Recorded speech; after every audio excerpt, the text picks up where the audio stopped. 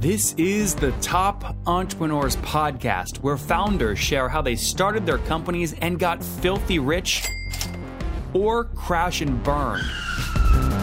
Each episode features revenue numbers, customer counts, and other insider information that creates business news headlines. We went from a couple of $100,000 to $2.7 million. I had no money when I started the company. It was $160 million, which is the size of many IPOs. We're bootstrapped. We have like 22,000 customers. With over 5 million downloads in a very short amount of time, major outlets like Inc. are calling us the fastest growing business show on iTunes. I'm your host, Nathan Latka, and here's today's episode. Hello, everybody. My guest today is Chris Hexton. He's the co-founder and CEO of Vero. They help companies collect and organize data so they can create better customer experiences and happy customers through email. They're 5 years old and help hundreds of customers send hundreds of millions of emails every single month. Chris, are you ready to take us to the top? Absolutely. All right, brother. You bet. Okay, walk me through the platform. You're not a typical email marketing platform. What do you do and how do you make money? Yeah, absolutely. So we tend to work, I'm probably the best way to explain this who we work with. So we tend to work with large consumer-facing, so B2C companies who have hundreds of thousands up to tens of millions of their own customers. Those sorts of companies generally have either engineers on the marketing team or strongly technical marketing teams, and they're looking for tools that help them collect data, ideally collect that data in real time, give meaning to that data, so store it with some structure, and then like have a workflow tool to actually deploy both automated campaigns and ad hoc broadcast to their customers. So a lot of it's around the technical side of how that data is collected and stored that goes beyond your typical MailChimp or whatnot. And is this more a marketing platform or a transactional email platform on the like SendGrid or Mandrill? Yeah, definitely more on the marketing side of those two descriptions. So we don't compete very heavily with SendGrid, et cetera. In fact, you can plug Vero into SendGrid and it sits on top and helps you do the data capture and automation layer. Okay. And what's the business model? Is it a pure play SaaS company? Yeah, exactly. We're a SaaS company and we charge based on volume. So how much data, how many customers you've got, data you store, and then how many emails you send per month. And give me a general sense. I'm sure you have many cohorts you look at, but on average, what would you say a customer pays you per month? It's shifted quite nicely over the last 2 years, I would say. And these days, 500 plus, really. So reasonably large customers. And but that depends. We've got outliers on both sides of that. And when we started, it was much smaller customers like us, and then the platform's gotten more sophisticated, more stable. So we attract larger customers, and it makes sense. I mean, if you've got a lot of your own customers and data, automation is a very powerful and useful tool. So it fits. What year did you launch the company? 2012. Okay, 2012. And up to today, have you been bootstrapped or did you raise? So we bootstrapped up until last June, so June 2017. And yeah, I think we're really happy with that decision. And then we've taken on a bunch of VC money here in Australia mid last year. How much total have you raised? $4 million. Chris, you went to the dark side, man. I suppose so. I mean, it hasn't been too dark so far. I think, bootstrapping first it gave us a lot of confidence in what we've built, where we're going, the roadmap, sorts of customers we work with. Obviously, good unit economics to be able to bootstrap for so long. So raising money was a very considered decision, and we felt there were things we could do both on a product and growth axes that we couldn't do without some more money. And that's how we ended up on the dark side. Name one of those things you feel like you couldn't do without additional capital. I think, growing as a leader, every year, my co-founder and I, we would sit down and say, okay, what do we want to do next year? And coming into 2017, we felt that we had to build. You've always got to build things in your product to keep product market fit, to stay with the market, to stay with customers' expectations. And I think we've always been really good at doing that. We'd had a very, very word of mouth driven growth cycle or process, or even prior to today. And so we wanted to start. We knew we were going to a scale where we need to be adding on more than just relying on that. We want to have more consistent approach to driving that word of mouth, I suppose. So we knew we needed to hire a bigger marketing team than we had, and we felt we couldn't do that without taking capital. And then we also have some ideas for how we might extend what Vero does. So going beyond just improving the features we've got, if you will. And we definitely felt we wouldn't be able to do that without building a larger engineering team over time. You're talking about Fusion and some other kind of API related things. Yeah, exactly. So I think a big deal for us has always been that angle of saying like, we don't sell Vero to customers and say, hey, just throw this snippet on your site and magically your marketing team will be able to do everything. I personally think that that's not reality. The truth is the best companies, marketing, engineering, product, everyone works together, and sending emails is an extension or just part of the customer experience, right? Like it's an extension of your product experience.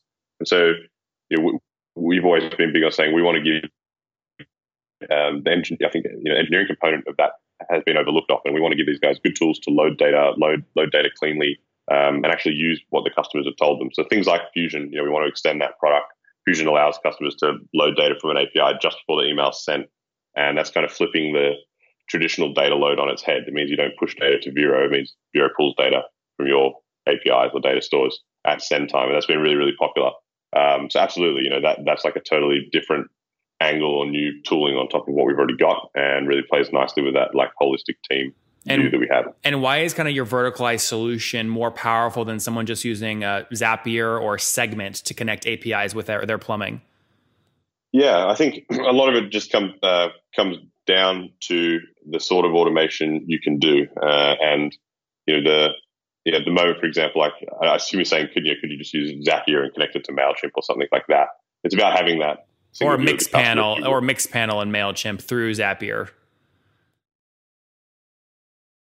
Yeah, I think it's really got to do with we're built from the ground up to sit on top of that like raw, rich event stream that Segment sends. So you're not really, it's just less cobbled together. And if you're a serious mid-market plus company, you want robustness. You want to be able to send all the raw data somewhere. Vero can store all that raw data, capture it all in real time, attach it all to single user profiles, deduplicate those profiles, all that sort of stuff that I guess could seem sort of rudimentary, but if you don't want to screw things up, it's really critical to get right. And so I think if you're plugging those tools together, for a lot of our customers, that would be seen as a bit janky, maybe.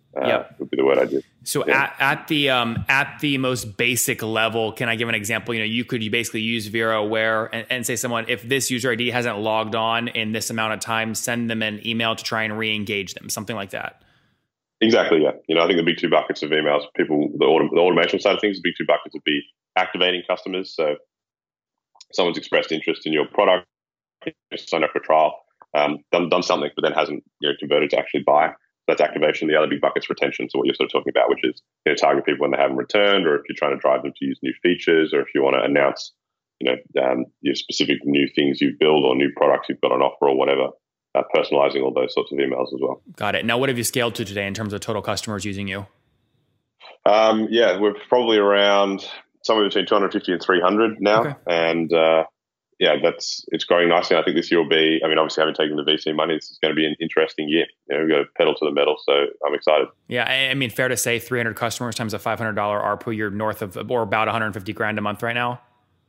Yeah, and more than that, yeah. Okay, significantly more? Yeah. I wouldn't say significantly more, because then I'd be lying. Yeah. But, yeah. Can we say south of 200 but north of 150? Is that fair?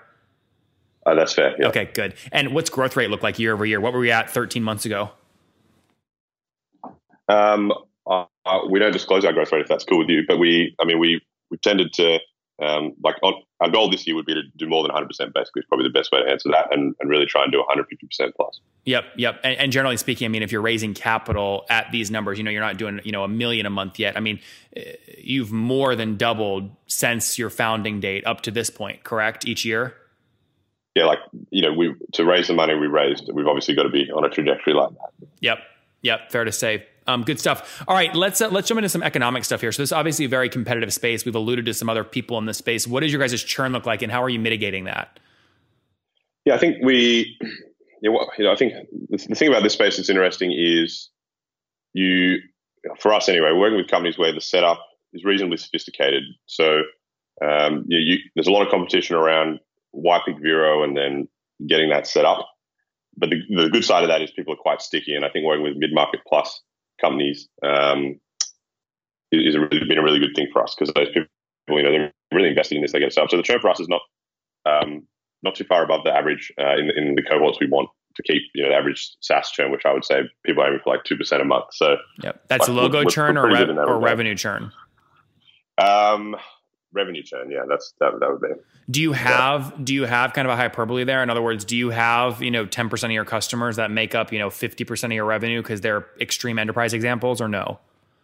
No, definitely not. It's a pretty even spread, and we've tried to avoid that as much as possible. Like if we were skewing in that direction where 10 customers making up 50% of our revenue, that'd be really hard. I think it gives you. We're a very product focused company, and a big part of being able to maintain that is having no one customer that represents a huge portion of your revenue. That's right. So you can make sound product decisions. So that's really important to us, and we keep an eye on that. Okay, Top Tribe, many of you ask me all the time, how did I get my website up so fast, so quickly, and why is it doing so well? The answer is simple. I use HostGator.com to keep the thing cranking along. They've got a 45-day money-back guarantee, which is great. I used their free website builder to get the site up because it's ideal for WordPress. It's just what I use. They've got 4,500 templates and a free e-commerce plugin as well, and 24/7 support, which we love, right? We love that. I bug the hell out of them. They always get back to me. So I've got you 30% off along with $100 in free AdWords credit. To grab it, just go to HostGator.com/Nathan, but you got to do it now. Again, HostGator.com/Nathan. Now, has any of your thinking around payback period changed since you've raised capital? No, I think we've investors, and having bootstrapped for like 4 years, we had a good idea of, it was clear we built the company to a certain point that I think was pretty impressive and had good fundamentals, and they understood the way we built the company. And I think we've had a very content marketing driven approach. So our LTV, our CAC's a bit nebulous, to be honest, in my opinion. What do you mean by that? Well, we've never done any paid marketing. We don't have a sales team. So the link between I guess you got to say that what's the total we spend on our marketing efforts and divide that by the sort of number of customers we acquire. But I always hear this number of LTV to CAC of 3 thrown around, and ours, would definitely be much higher than that historically, because we've focused on content. We haven't had a huge number of people focused on marketing. How many people? What's your total team size, and how many are on content and marketing and sales? We're 16, and then at the moment only 2 people. I guess that some of our support success team is a bit of an account management team as well. So you could maybe say 3.5 in total, and so that's what we're ramping up at the moment. But then historically, either one to 2 people over our lifetime at any given time would be focused on that element. I imagine, Chris, that when you raised, part of that deck when you were pitching investors, or maybe you had the leverage, they came to you, but regardless, they were asking the question, where are you going to spend this money? And sometimes I imagine you had to say, well, we think it's going to cost us this much in these 2 channels. That's what we're going to try. How do you back in to figuring out what your first experiments are going to be now that you've raised and you have some money to play with? Yeah, I think we're definitely starting with the stuff we've already done well, and we want to do better or in a more measured fashion. And we did a lot of content marketing in the early days. And I think, when I say content marketing, good content marketing for me is basically telling your current customers and future customers about, I guess the world they live in and how you see that world and why you've built the product you've built. Just say we see this as a problem that the customers face. We think this could be improved in this way, and we built product to help do that.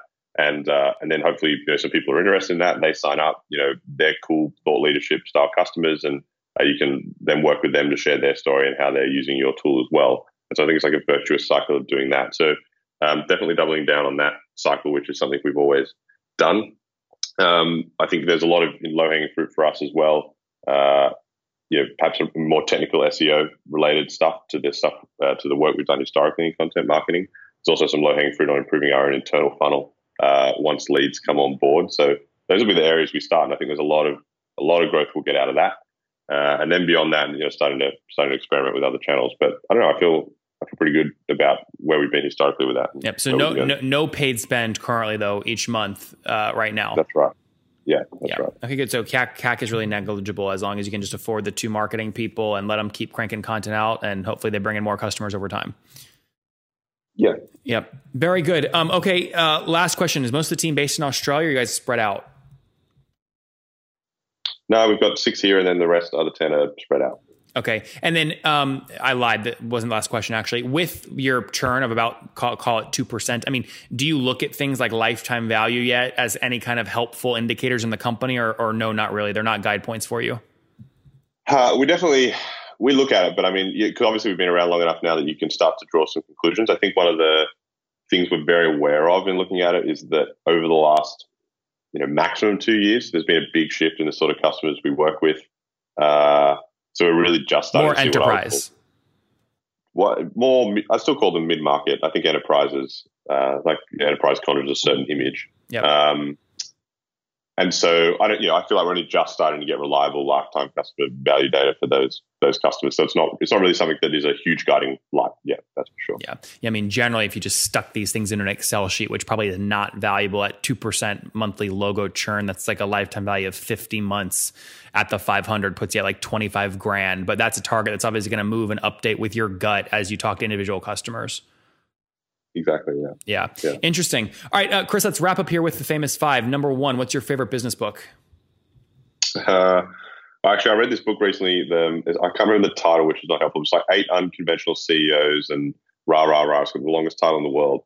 But it's about these 8 CEOs who were, really great capital investors and, smashed the S&P 500 over their lifetime. Oh, it's a green and black title. It's like Harvard Business Press or someone did it, or it's like really good. Isn't it like break? Oh, I know exactly what you're talking about because I read that about a year ago. It's like Breakthrough or 7 bench or 7 something. I know what you're talking about though. They list all the city, capital cities, all those guys. Yeah. If people Google 8 unconventional CEOs, I think you'll find it. Yeah. Okay, good. Number 2, it currently, is there a CEO in Australia you really respect or you like that you're following? I think at the moment the team at Canva are an Australian company and they're just smashing it. Wonderful company. They've built an amazing thing there, both in terms of the people and the culture and what they're doing. So Mel's the CEO there, and Cliff is a CEO, I think is his title, and I really like what they're doing. You're actually your eyes are moving like they're in that office with you. Do you guys share a space? No, but they're like down the road that way. So all right, number 3. Besides your own, what's your favorite online tool? Ooh, that's a good question. I mean, Gmail. I don't know a fair answer to that. We've been using Asana for a while now, and I actually really like that. I mean, I think there's some nuances to get used to, but between that and Gmail, that'll be like 80% of my day. So I'm going to go with that. All right, number 4. How many hours of sleep do you get every night? I'm not too bad. I mean, minimum is 6.5, but typically 7.5. All right, and what's your situation? Married, single? Do you have kids? I got a girlfriend. But okay, girlfriend. Yeah, not married. Not married, and no kids that you know of, right? Yeah. No, exactly. All right, and how old are you? I turned 30 next Thursday. Oh, good. Congratulations. That's exciting. Last question. What do you wish your 20-year-old self knew? That is a genuinely hard question. I feel like I'm pretty happy with my 20s overall. And it's not a regret, Chris, probably, just anything you wish you knew. Yeah. I think I would relate it to that, though, is how I'd come to it. But probably, I think when I was really young, I used to be an accountant. I worked at PwC. And I think the thing that breaking out of that and starting my own company is a bit of a journey there. But I wish I'd known younger, like 18, 19, 20, that you can go and define your own stuff, right? Like you don't necessarily have to follow a certain path or have a traditional career per se. And that was just never thrown around when I was at school or with the exposure I had. So I probably would say I worked it out pretty quickly after 20, but an extra 2 or 3 years wouldn't have hurt. There you guys have it from Chris, founder of Vero. He would have started his own thing earlier. It was just never something that came across his radar earlier on. But the company's doing well. Launched in 2012. He bootstrapped it and then recently raised $4 million.